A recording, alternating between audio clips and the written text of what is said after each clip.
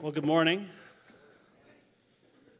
My name is Pastor Jeremy, and I have the privilege of opening God's Word with you this morning. For those of you that don't know, my wife and I intend on moving within the next couple months to St. Cloud, Minnesota to try to plant a church for the glory of God. And so over the last few weeks, especially this week, our lives have been consumed with the word value.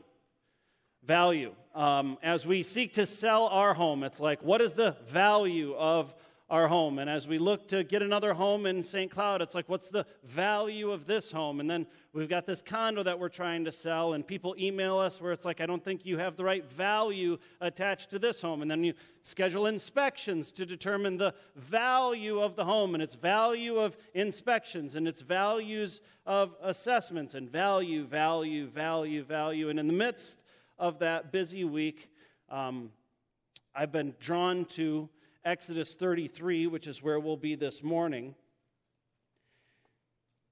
And I've been challenged personally with what I value more than anything else. Throughout this week, filled with determining the value of things, I've been confronted with the fact that I have to fight to realize that only one thing is of value, and that is God's presence. God's presence is of supreme value. So this morning we're going to look at Exodus 33 and ask ourselves the question, how valuable is God's presence, and how can we get it? So if you haven't turned there already, please turn to Exodus 33.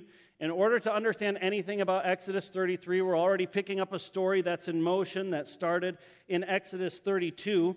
In Exodus 32, the people are sick of Moses being up on this mountain, and so they go to Aaron, and they're like, hey, can you make us something to worship? And Aaron goes, sure, take off your earrings. He takes the earrings, throws them into the furnace, and, according to what he tells Moses later, he's like, I just threw in the gold, and out popped this golden calf, and so I set it up, and we started to worship it. And Moses comes down, and he is hot, and the only person that's hotter than Moses in this whole thing is God. God is absolutely hot. How hot is he? Well, in Exodus 32, verse 9, he says, I have seen this people, and behold, it is a stiff-necked people. Now therefore, leave me alone, that my wrath may burn hot against them, and I may consume them, in order that I would make a great nation out of you. And at the beginning of chapter 33, God is still hot. Moses has come down the mountain. He has smashed the tablets. He has taken this little calf, ground it into dust, put it in the water, made the people drink it. 3,000 people have lost their lives as the tribe of Levi grabbed their swords and put them to death. And then God sends a plague. And still in chapter 33, God is still hot. The beginning of chapter 33. The Lord said to Moses, depart, go up from here, you and the people whom you have brought. Could have swore that God brought them out of Egypt, but now God's like, no, your people that you brought out of the land of Egypt, to the land which I swore to Abraham, Isaac, and Jacob, saying, to your offspring I will give it. I will send an angel before you, and I will drive out the Canaanites, the Amorites, the Hittites, the Perizzites, the Hivites, and the Jebusites. Go up to a land flowing with milk and honey, but I will not go up among you, lest I consume you on the way, for you are a stiff-necked people. These first three verses really hit me the hardest as I studied this week, and because in these first three verses, we see 5 things that are not as valuable as God's presence. But these are 5 things that we love, 5 things that we cherish, 5 things that we want when we think about God, but they are all less than God's presence. And we're going to go through them. The first one is this. You can write it down in your bulletin. God's presence is greater than God's plan. God's presence is greater than God's plan. God had a plan to bring Israel out of Egypt and into the promised land of Canaan. He knew when he would do it. He knew how he would do it. He had a plan. He knew how he was going to do it. But Israel, they did not know how he was going to do it. God gave them the plan. He's like, here's the plan. This is where you're going to go. You're going to take it. Here's the plan. He showed them the future. I'm sure there's many, many, many people here right now that have concerns about the future and would just absolutely love it if God came to them and told them God's plan. Anxiety is a thing. Anxiety is a big thing. People get diagnosed with anxiety, experience anxiety, anxiety attacks. Anxiety, anxiety, anxiety. Why? Because we don't know the future. And so how good would it feel if God came to you and said, hey, here's the plan. This is how it's going to end. I'm in a point in my life right now where I don't know if I've ever wanted God's plan so much in my life. Will the house close? Will the condo sell? Will we move in? When will we move? What day will it be? I'd love to know. Who will be there? Will we have any friends? Will my kids have any friends? Will there be a core group to start this church? Will there be a place to start this church? I would absolutely, if God would give me the plan right now. It would. But I'd be settling. I'd be settling if God gave me his plan right now, because there's something greater than God's plan. And I've had to remind myself of that all week. God's presence. God's presence is greater than God's plan. God's presence is also greater than God's promise.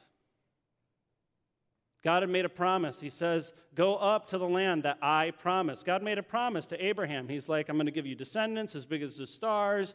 I'm going to make you into a great nation. And this land right here, this land of Canaan, I am going to give it to you. God promised he'd give it. And he's like, I'm going to keep my promise. You will have it. So they can have the plan, they can have the promises, but they can't have his presence. And that is bad news, because God's presence is greater than God's promises. God's presence is also greater than God's power. God's presence is also greater than God's power.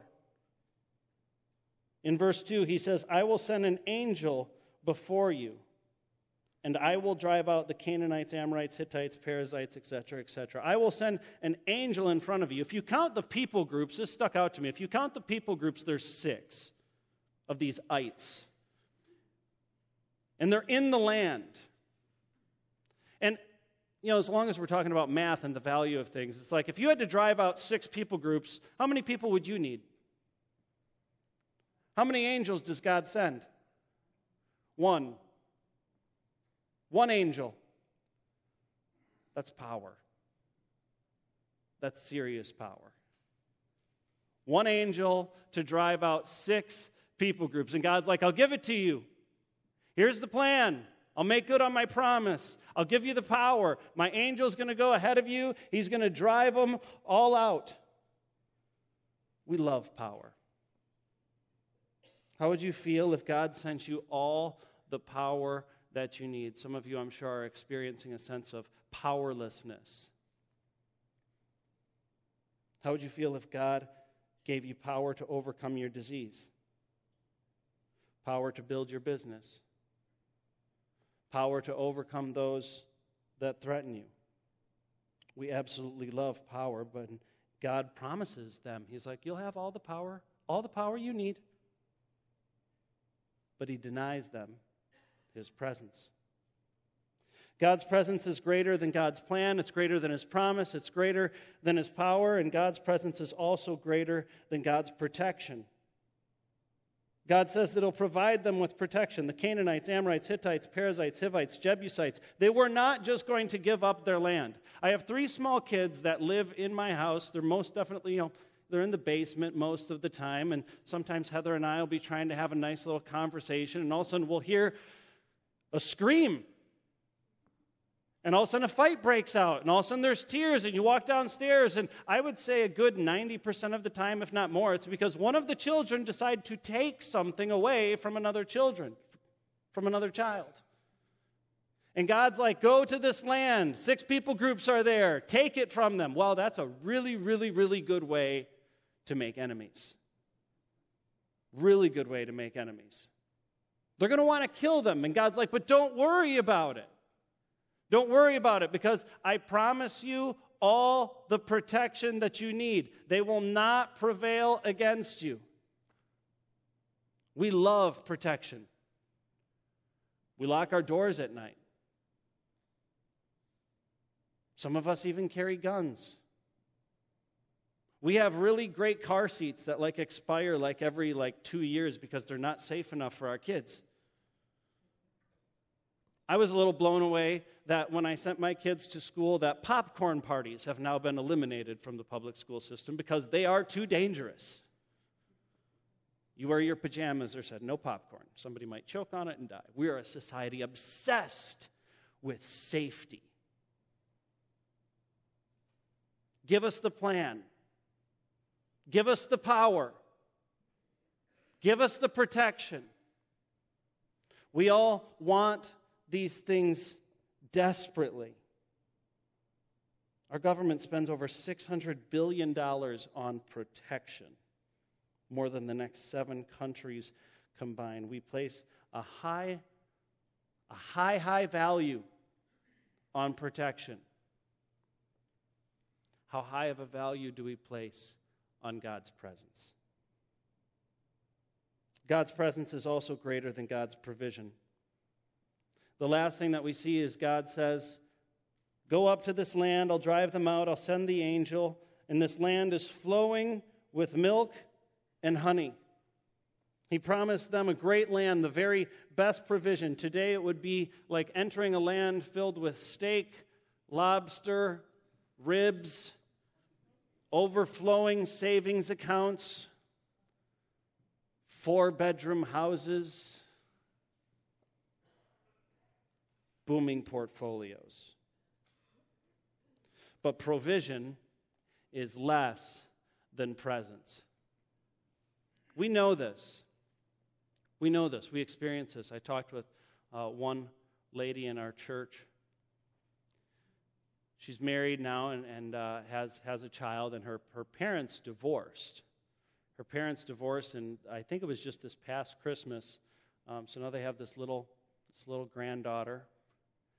And this granddaughter, should have this grandfather, but there's this divorce. And so the grandfather's like, I'll sends a Christmas gift. Sends a Christmas gift. But then they were out at some festival, and grandfather lives in the area. They're out at this festival, and here sits this couple with this child, and all of a sudden they see their grandfather, and their grandfather just turns away and doesn't even acknowledge their presence. No hug, no joy, no good to see you. I talked with another one of my friends this week whose dad abandoned the family when he was very, very young, and on occasion he'd get a gift and he'd just take the gift, and you know what he'd do with it? He'd cry. He'd cry. Because provision is absolutely no substitute for a person's presence. What God says to Israel here in verse 3, when he says, go up to the land flowing with milk and honey, but I will not go up among you, lest I consume you on the way, for you are a stiff-necked people. In other words, God's like, you can have all of my stuff, you just can't have me. Take it all, but I'm not coming with. It's like a divorce. It's like a divorce where one spouse says to another, hey, I know that we were in this relationship together, but keep the stuff, have the stuff, you just can't have me. And I've had to ask myself the question all week long, and maybe you're all better people than I am. That's easily possible. But I've had to ask myself all week long, if God gave me the plan and the protection and the provision and the promises, if He gave me all of that and said, but I'm out, what would my reaction be? Would I say, deal? So that I don't have to worry about this relationship thing? And I can just have a nice cush life? Or would I grieve? Presence is greater than provision. In Israel, for their hard-heartedness, they actually knew this. Verse 4, when the people heard this disastrous word, they mourned, and no one put on his ornaments. Apparently they had some left. They didn't throw everything into the furnace to make the golden calf. For the Lord had said to Moses, say to the people of Israel, you are a stiff-necked people. If for a single moment I should go up among you, I would consume you. So now take off your ornaments that I may know what to do with you. Therefore the people of Israel stripped themselves of their ornaments from Mount Horeb onward. When they heard this word, they considered it disastrous. This is a disaster. Moses is ticked. Tablets are smashed. Idol is ground into dust. They drank it. Slaughter of 3,000 people. I mean, there was blood everywhere. You look at the tribe of Levi, and there's blood on their swords. They just buried 3,000 people. And then God's not done yet, so He sends this plague. Now, you would think that sounds pretty bad. That's pretty bad. But the people weren't mourning over that. They weren't taking off their ornaments after that. What pushed them over the edge was when God said, you can't have my presence. That is the disaster. The disaster is you can't have my presence. And I wonder if we can put up that slide again of all the things. I got a question. Would you consider that a disaster? Would you consider that a disaster if God gave you everything on the right but denied you His presence? Would you mourn? Because when I look at those words on the right, I see the American dream. I see the American dream. We want all of those things, but do we want God's presence? If God offered you all of that, would you say disaster or would you say deal? I fear that way too many of us would say deal and not disaster. I think sometimes the greatest thing that we overlook in the Christian life is the very simplest thing. The very simplest thing. The greatest thing that we overlook is the very simplest. Raise your hand if you've heard that God is a person that wants a relationship with you. Yeah, it's like kindergarten, right? It's like kindergarten Christianity. God is a person that wants a relationship with you. Kindergarten. Room filled with people that know that. But how many of you experienced the sweet presence of God this week? The sweet presence of God. Yeah, see how it drops? We've got to return to the basics. The basics is God is a person that wants a relationship with you.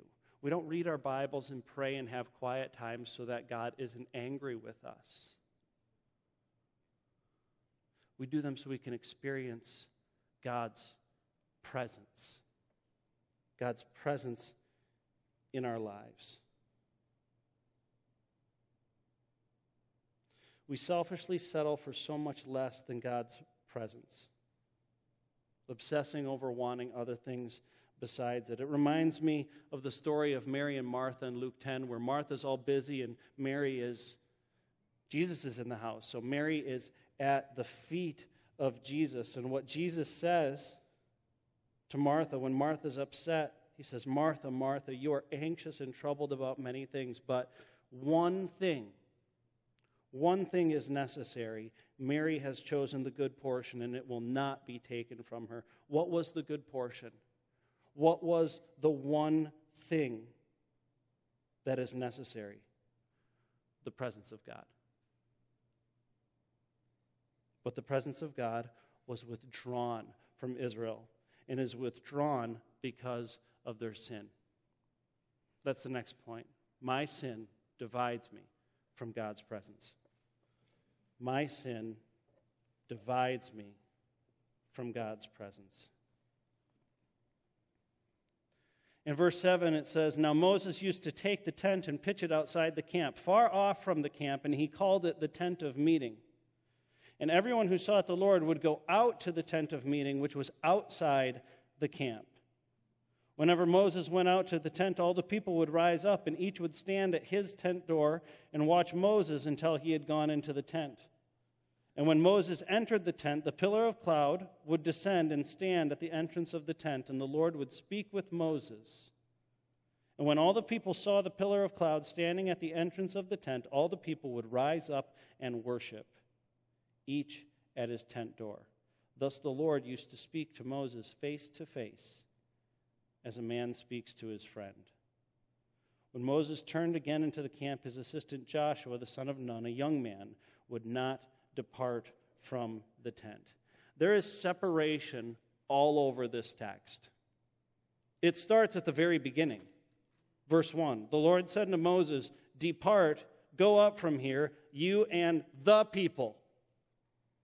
I would expect that would say, Depart, go up from here, you and my people, whom you have brought. Again, he's like, they're your people. You take your people that you brought up. Reminds me of earlier this week, we had our house inspected. Who's had a house inspected, right? That is a bad day. That is a bad day. And guess what? I was at work. Which leaves Heather and our 3 well-behaved, helpful children at home to try to prep for a home inspection at 4. And so I called at 3:30. Said, hey, how are things going? And she couldn't get the vacuum back together. We had this vacuum, and she's like, I can't get the vacuum on. I can't vacuum the house. I can't get this band back on. It's not working. And I'm like, so FaceTime me. And I'm like, okay, try that. None of this is working. I tried to be helpful. I'm not sure if it was. And all of a sudden, the phone call ended. The phone call ended with, guess who was playing with the vacuum earlier? Micah. The people laughing, no Micah. And so the phone call ends with, if your son would stop playing with the vacuum,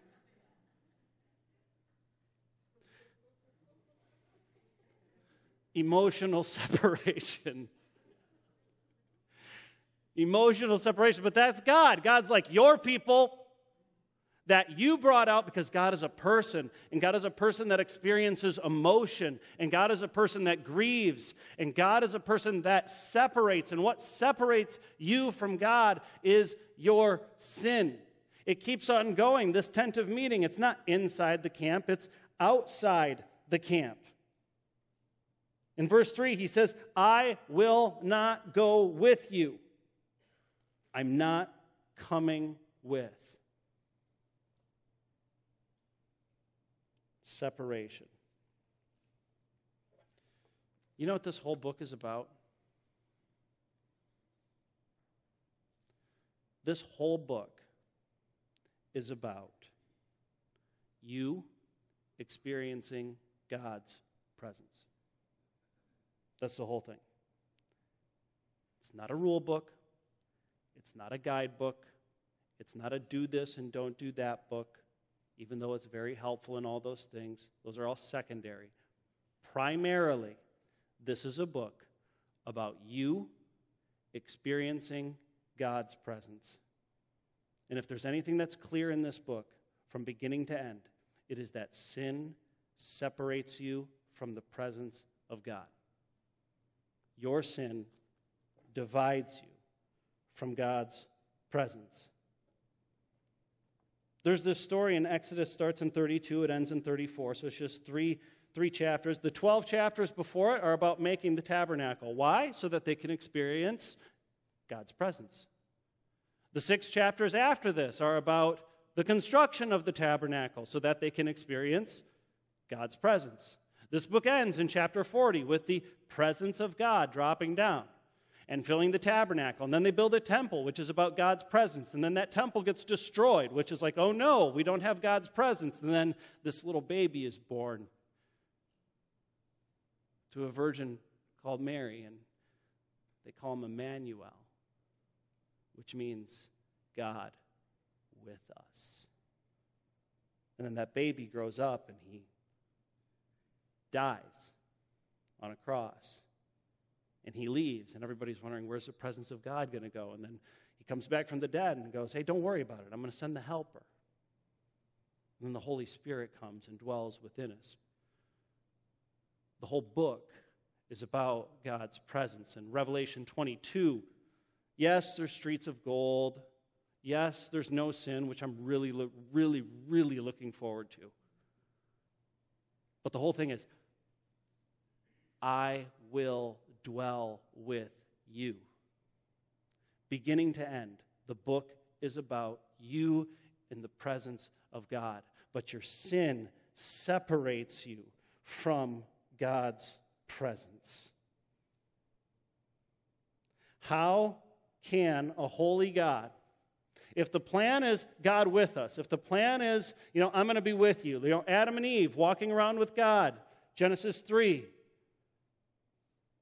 she grabs an apple or something, takes a bite, boom, you're out. Separate from my presence. The whole story of the book is, how will God dwell with his people? God's people have the same problem. This is another tension in the book. God's people have got the same problem that Pharaoh had at the beginning of the book. Hard hearts, stiff necks, and idolatrous worship. Same thing. What happened to Pharaoh? Destroyed. What's going to happen to God's people? Well, he says, I'll destroy you. He actually says consume you. When I think of the word consume, I actually think of, we were just on vacation up at my parents' house, and me and my brothers, one of our goals is to keep a fire going for the entire week. The fire should just never go out. And so Dad has to stock the wood pile pretty good before we get there. So he goes, he's like, hey, I'm ready for you guys to come because the wood pile's totally full. And it's like, okay. So, and then at the end of the week, it looked like this because we just kept on throwing in wood, consuming it. You know what's left of it, right? Does that not amaze anybody else? Where did all that wood go? It was consumed. It was consumed, and that's the word that God uses where he's like, hey, if I'm going to go with you and you're going to have this idolatrous sin problem, the problem is that I'm going to consume you, because our God is not a God that coddles sin. He's a God that consumes it. He's a consuming fire, and our sin, it separates us, it divides us from God. What's the worst news ever? This is the worst news ever. God saying to you, I won't dwell with you. That's it. Worst news ever. Worst news ever is not cancer. Worst news ever is not death. Worst news is, I won't dwell with you.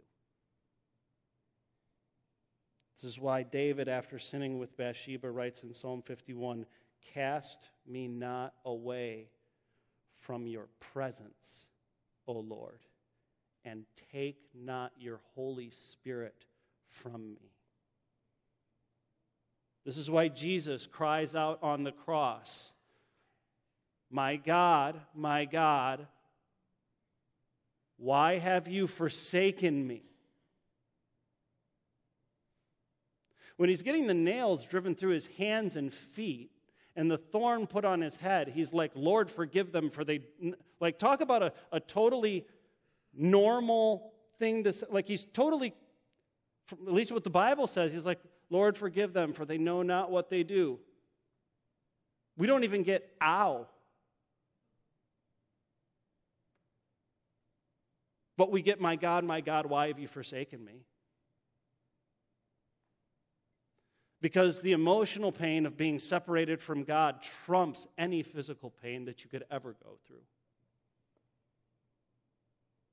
And this is why the most terrifying words that I think anyone could ever hear are found at the end of the Sermon on the Mount in Matthew 7, where God looks at people on Judgment Day and says, "Depart from me. I never knew you, you workers of lawlessness. Depart from me. I never knew you." God is a person. It's so simple. God is a person that wants a relationship with you. He wants you and him to dwell together in each other's presence, but our sin divides us from God's presence. If you have it all and you lack God's presence, you have nothing. And if you have nothing and you have God's presence, you have everything. How do you get God's presence? Moses knew that the presence was a big deal. In verse 12, in my Bible, it says Moses' intercession above there. Moses said to the Lord, "See, you say to me, bring up these people, but you have not let me know whom you will send with me. Yet you have said, I know you by name, and you have also found favor in my sight. Now, therefore, if I have found favor in your sight, please show me your ways that I may know you in order to find favor in your sight. Consider, too, that this nation is your people." And he said, "My presence will go with you, and I will give you rest." And he said to him, this is Moses talking to God, "If your presence will not go with me, do not bring us up from here." That's really, really, I'll get to this a little bit. There's a really, really unfortunate translation there in the ESV.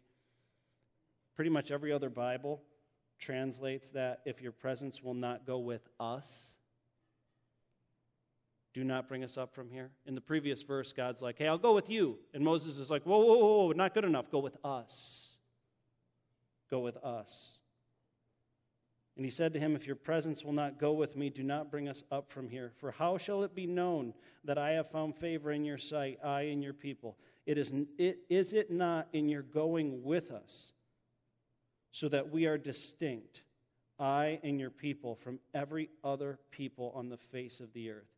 And the Lord said to Moses, "This very thing that you have spoken I will do, for you have found favor in my sight, and I know you by name." The last point is God's Son. Kind of a math theme today, if you didn't catch it. God's Son plus my repentance equals God's presence.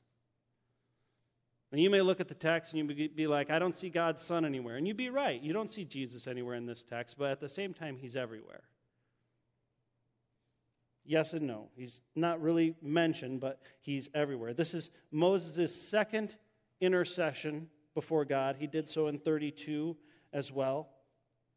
In verse 11, Moses has access into God's presence.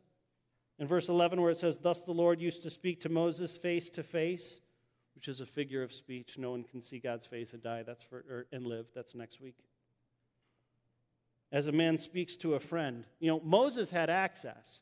Moses had a relationship with God. It's also interesting that Moses wasn't part of the rebellion.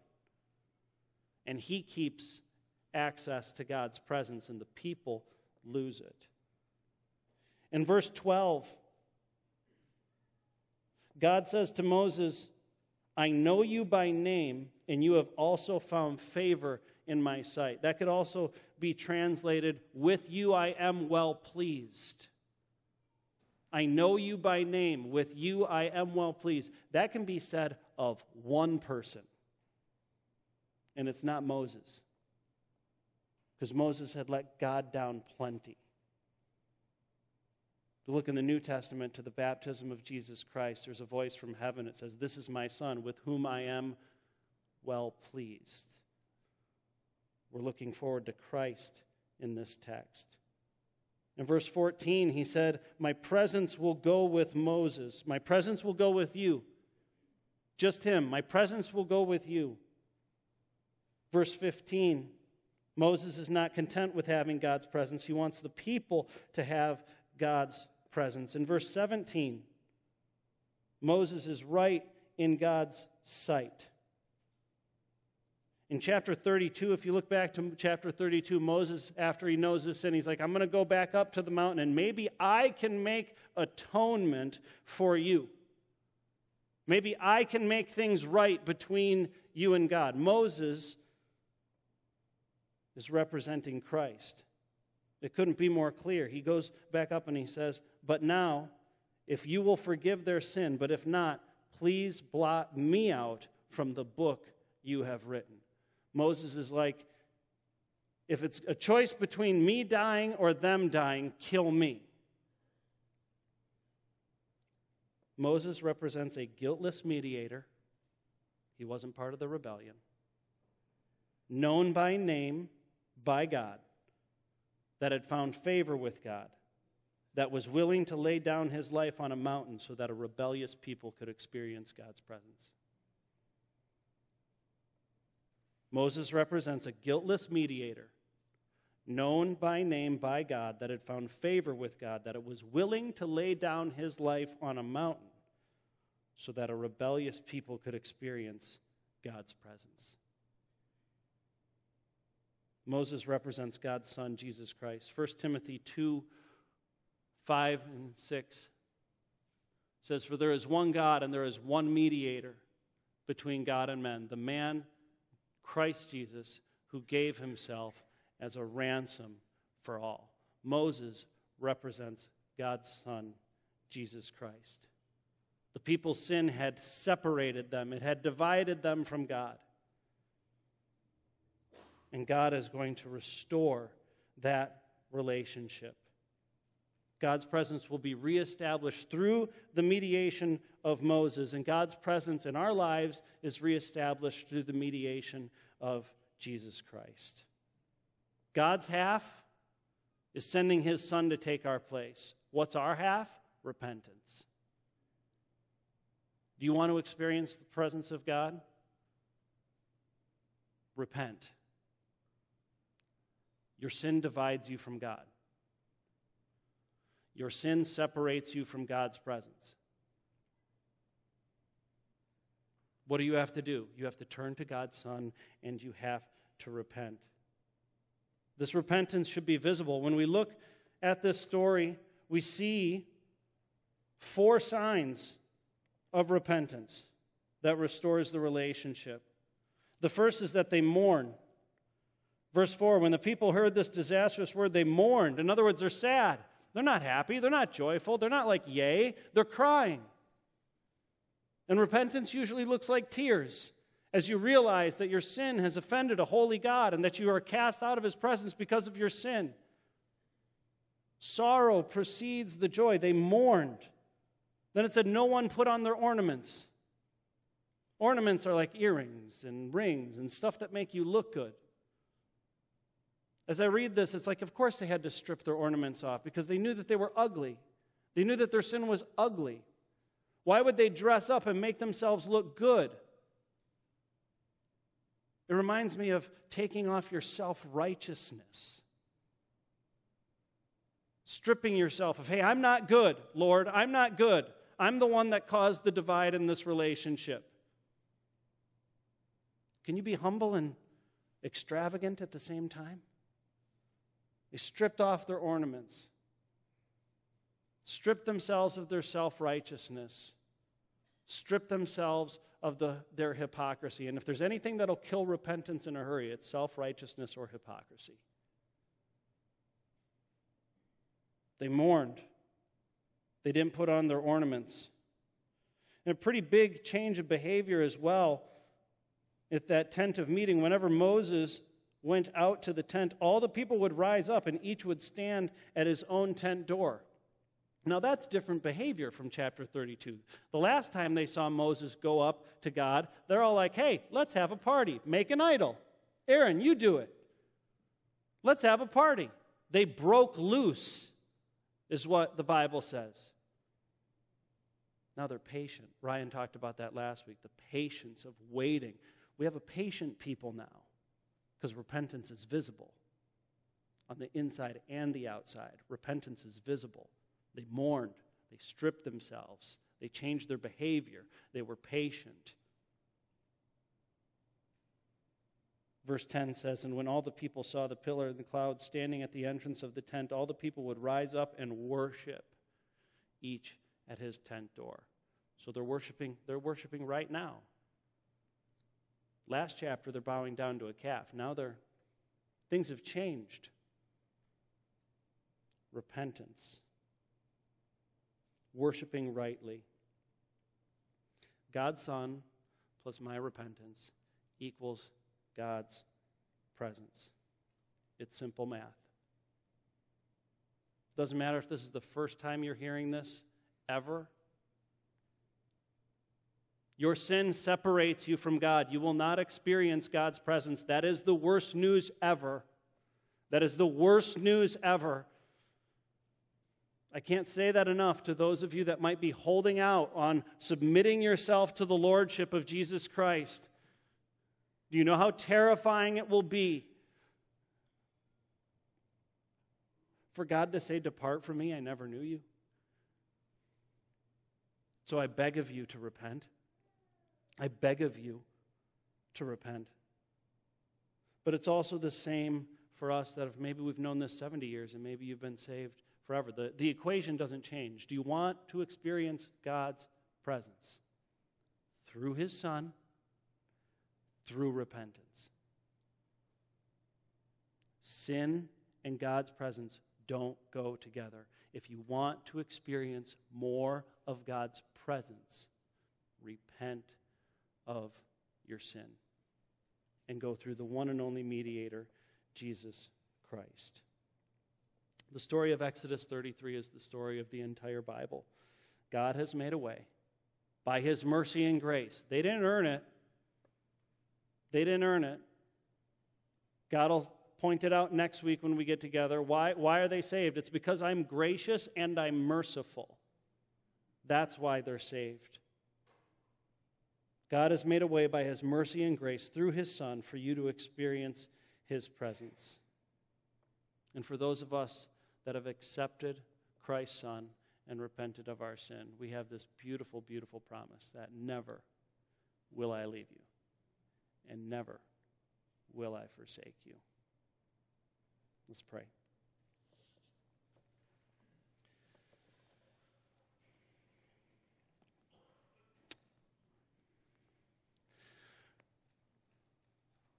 Father in heaven, we don't deserve to be in your presence, Lord, and yet you have made a way. You have made a way through your Son, Jesus, for us to experience your presence. You have gifted us with your Spirit, Lord, which lives inside of each and every one of us. We thank you for that. We can't thank you enough. Lord, forgive us for the times where we'd prefer to have your plan, where we'd prefer to have your power, where we just want you for your stuff, and we don't want you for you. Lord, we need you. We need you. Help us to realize how much we need you. You don't need us. We need you. Help us to value your presence rightly, Lord, to seek after it, not to read or pray or fast or serve, Lord, so that we may end up with some type of your approval, Lord, but that we would experience your presence. Lord, teach us that you are a person that wants a relationship with us. Give us your presence, Lord. We just thank you so much for making a way for us to have it. It's in Jesus' name I pray.